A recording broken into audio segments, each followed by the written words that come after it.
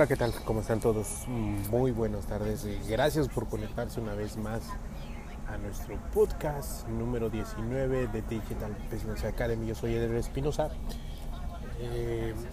Hoy vamos a estar hablando de una situación muy particular que está afectando a la industria, no solo del retailer, no solo de marketing, no solo de advertising. Es un cambio fundamental en la mentalidad de cómo vamos a poder entender este cambio tecnológico y de plataformas digitales. Hoy aquí en Estados Unidos, hoy es día lunes 3 de septiembre. Fue un día largo, un fin de semana largo, feriado aquí en Estados Unidos. Celebraron el día del Labor Day, que tiene su significancia para ellos en cuanto a lo que representa todo lo que han hecho, lo que han construido. En gran parte de su mentalidad y la forma de construir y hacer las cosas. Sin embargo, para nosotros representa algo un poquito más complejo. Sin duda representa más allá de el arduo trabajo de tener que levantarte a las 8 de la mañana, a las 9 de la mañana, presentarte a la oficina, a tu industria, a tu trabajo. Hoy en día ese cambio fundamental está sucediendo en todas partes.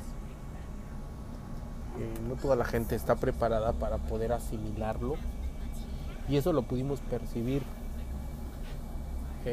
mientras recorríamos el centro financiero y el centro cultural de Nueva York,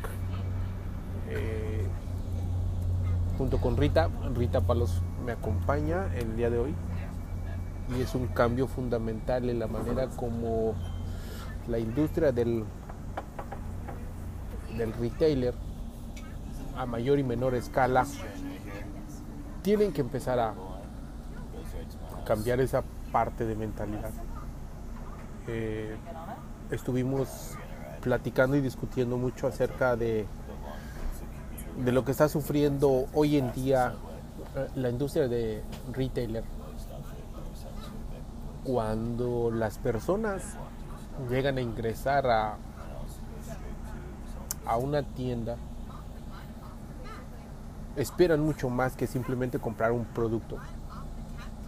Están esperando mucho más allá de simplemente dejar su dinero en la mesa, dejarlo en el front desk. Están buscando más allá de dejar una propina, están buscando esa experiencia. Y ese es el cambio fundamental que debemos de estar entendiendo para la industria. Hoy en día las grandes marcas, los grandes consorcios de retailers no están pudiendo cambiar, transformar. No sé, Rita, el término que ella pudiera utilizar para mí es... el término que más ocuparía sería adaptarse. No están sabiendo adaptarse a la nueva al nuevo comportamiento digital que las personas están buscando cuando acuden a una tienda, a un retailer. No sé, Rita, para ella cuál sea su perspectiva. Totalmente. Hola, buenas tardes, noches para todos.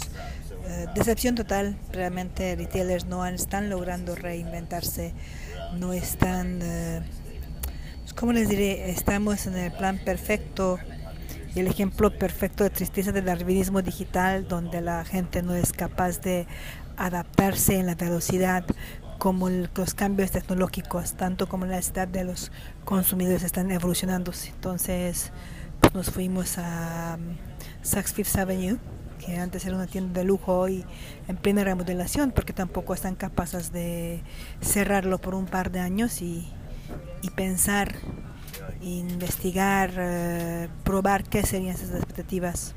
Así que quedan los llantos y quedan las preocupaciones que están diciendo que estamos perdiendo presencia contra e-commerce y el e-commerce, bla, bla, bla. Pero en lugar de estar quejándose como el e-commerce está comiendo su pastel o su queso, decir qué sería la experiencia diferente, la experiencia 2.0 que podrían proveer a sus consumidores. Lo que ustedes están escuchando ahí de trasfondo, evidentemente es nuestro guía turístico. Estamos haciendo un traslado de Nueva York a Boston en tren. Así es que llegaron a escuchar ustedes esa aportación cultural de nuestro guía turístico.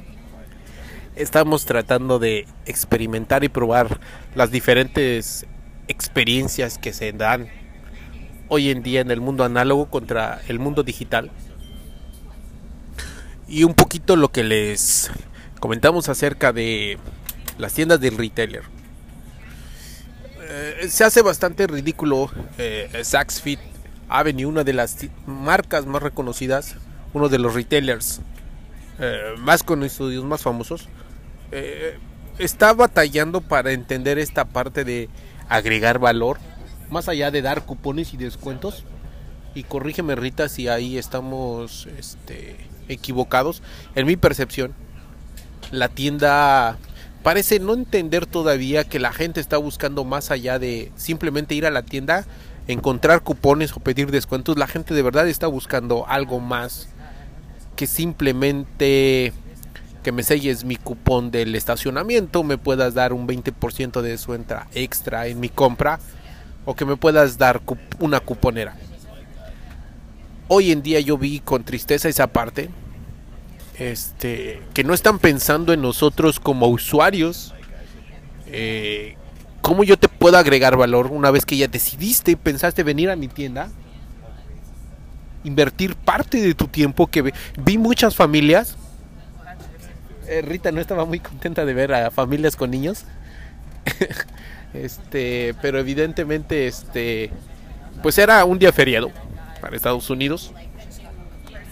Se presentó esta situación y vimos, yo de mi parte, y sí vi muy desencantado esta situación de cómo a las familias no se les aporta nada de valor más que simplemente pues deja tus dólares y a ver cuánto descuento podemos intercambiar. Entonces, y no solo ellos, en diferentes tiendas, grandes marcas, Prada, Bulgari, Fendi, Gucci. Las tiendas siguen siendo simplemente un elefante blanco para mí hoy en día. La gente está buscando algo más que simplemente dejar y comprar los dólares. Rita tiene un caso muy especial que sucedió en París y yo creo que debería de ser algo para poder repensar lo que deberíamos de hacer. Sucedió en París, si no mal me equivoco. Pues sí, en París, donde sí decidieron cerrar la tienda Louis Vuitton por un par de años, casi un par de años, y remodelaron por completo, lo convirtieron en un museo con una experiencia completamente diferente que ir a una tienda. Entonces, pues sí, ahora sí reinventar la experiencia, hacer un viaje en el tiempo de regreso, porque realmente Louis Vuitton sobre los viajes y sacrificar ventas, ¿no? Por un par de años, cosa que no tenía los huevos o los ovarios de hacerlo en Saks Fifth Avenue, que es una tienda patética. Realmente, si no hubiera estado la entrada que estamos en la Quinta Avenida en Saks, híjole, no sé qué decirles. Y cuando ya el primer piso ya estaba listo, pues más o menos, lo único que es meterle más luces, más material, más blancos, más espejos, más de todo, pero realmente menos experiencia. Entonces, pues me da curiosidad cómo va a quedar para cuando esté en la remodelación. No tengo grandes expectativas. Realmente creo que esa necesidad de intentar reinventar algo a lugar de o remodelar algo a lugar de tirarlo y hacerlo desde cero y tener las agallas de decir, sabes que sí, eso ya no sirve, vamos a volver a pensar desde cero qué es la experiencia que están esperando, o inventar una experiencia, porque pues las mujeres somos bien raras, no sabemos lo que queremos hasta que lo veamos en otra mujer. Y esto va complementado la parte de la experiencia con la parte de analizar tu data. Lo que Rita les comenta ahorita acerca de lo que transformaron el museo en París, el Louis Vuitton, la tienda emblemática, no fue simplemente un capricho por querer hacerlo, por sus ovarios o por sus gónodas, sino fue el comportamiento de su consumidor.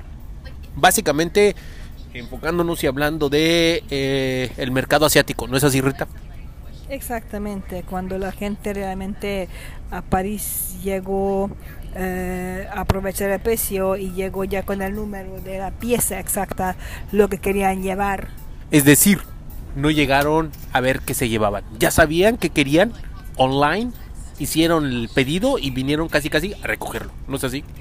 Así es, y la verdad es que realmente en ese momento ya no necesitas ver los productos exhibidos, necesitas ver algo más, tener una experiencia diferente, y es lo que entendió Louis Vuitton cuando hizo la remodelación de la tienda. Entonces va de la mano. ¿Cómo llegas a entender el comportamiento de tu usuario, de tu cliente, de tu comprador, con la experiencia que le puedes brindar? Y la verdad es que la gente no está yendo a las tiendas para poder y saber cuántos cupones o cuánto descuento me puedes dar, sino realmente la experiencia que me puedes brindar como marca. Y ahí, hablando de Labor Day, es donde las marcas tienen que trabajar mucho. No es el arduo trabajo de levantar de 8 a 9, sino es el arduo trabajo hoy en día que representa el cambio fundamental de mentalidad, de ir de análogo versus digital. Y es donde las marcas no entienden el user experience, el customer experience, y es donde realmente estamos años luz todavía. Y quien pueda aprovechar esta ventaja, no hoy, quien pueda aprovechar esa ventaja desde el fin de semana pasado, va a tener una ventaja años luz para poder tener esa relacionamiento cercano y ese engagement con sus consumidores en un largo plazo. Fíjate que no estoy de acuerdo contigo, no creo que va a tener una ventaja de años luz, yo creo que simplemente va a sobrevivir. O sea, va a sobrevivir sobre pues lo que hoy está pasando con todos lo que son de e-commerce, lo que van allí llorando de e-commerce.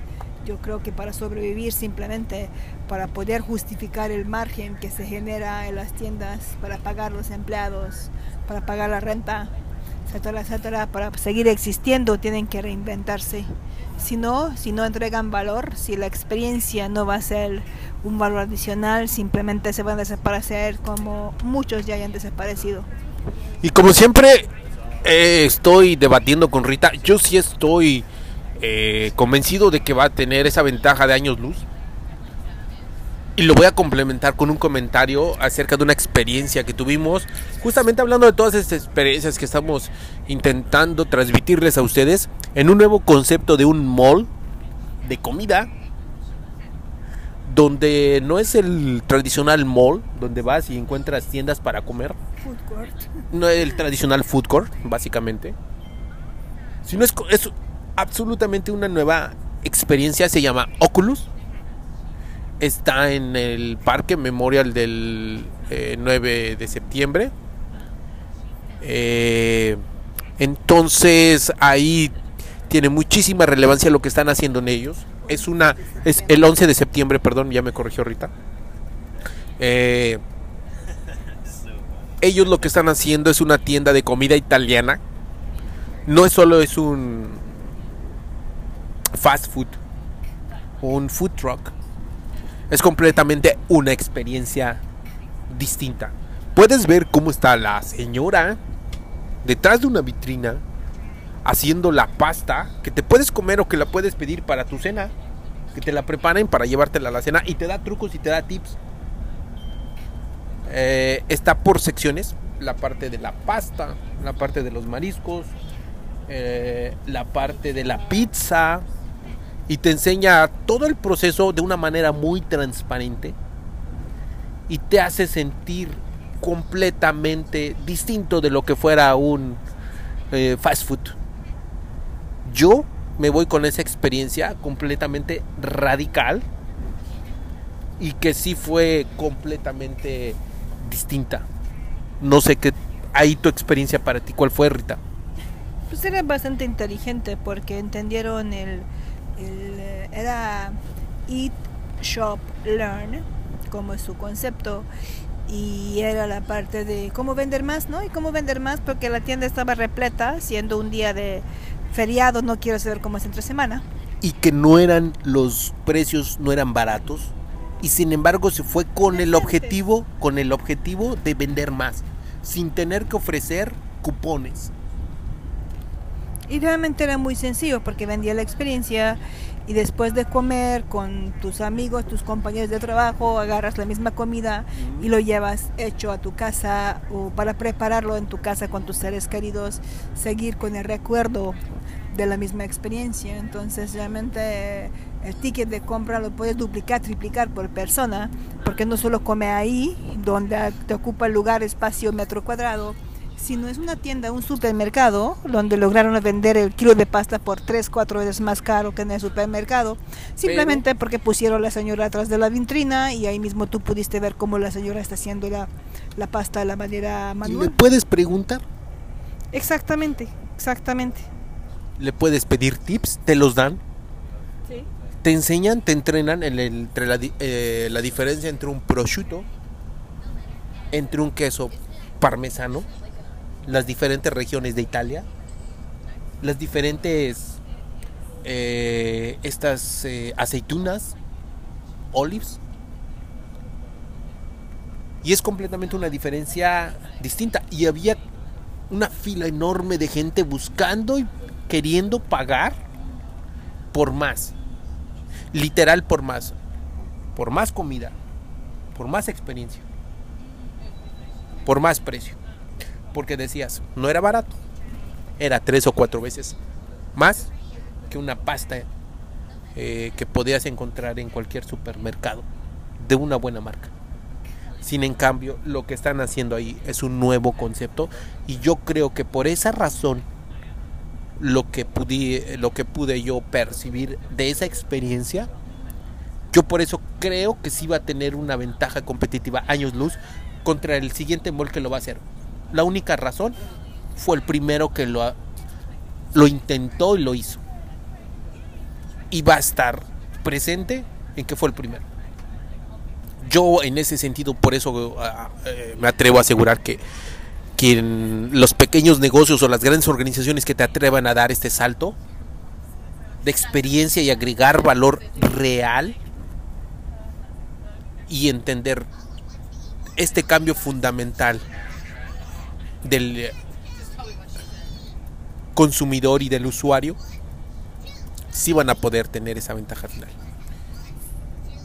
No sé, yo creo que tengo mis reservas de hablar años luz, porque el mundo está mucho más rápido, los cambios son exponenciales. Sin embargo, ese mall tiene una gran ventaja. Nació en un mall destruido. O sea, todos sabemos qué pasó en el 11 de septiembre, y sobre estos cenizas se levantó ese mall que, si lo pensamos bien, es un poquito mórbido. Se levantó un Memorial Park, y tienen que destruirse todo para volver a construir algo y repensar algo. Creo que lo difícil es que estamos intentando hacer y poner parches en las cosas, lo que ya no están funcionando, al lugar de decir, ok, olvidemos de lo que hemos hecho y cómo sería eso realmente no reconstruido, no transferido, sino reinventado por completo desde la perspectiva de user experience. Y bueno, Se los dejamos ahí como parte de lo que vamos a estar compartiendo durante toda esta semana en el evento de HubSpot y Inbound 2018. Esta va a ser una serie de podcasts muy interesantes de las experiencias y de los que vamos a estar compartiendo con ustedes, de la desinformación, de los nuevos sucesos que vamos a estar compartiendo para ustedes y que evidentemente les puede dar una mejor perspectiva de no de lo que viene, sino de lo que ya está sucediendo. Como muchas veces se los hemos compartido en la academia, el enfoque de nosotros cada vez más es poner un poquito de ese grano de arena, hacerlos desaprender. Perdón.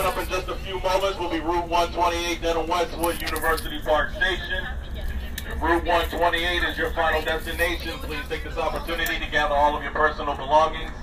Please be sure to look in the overhead luggage compartment along with the seat back in front of you.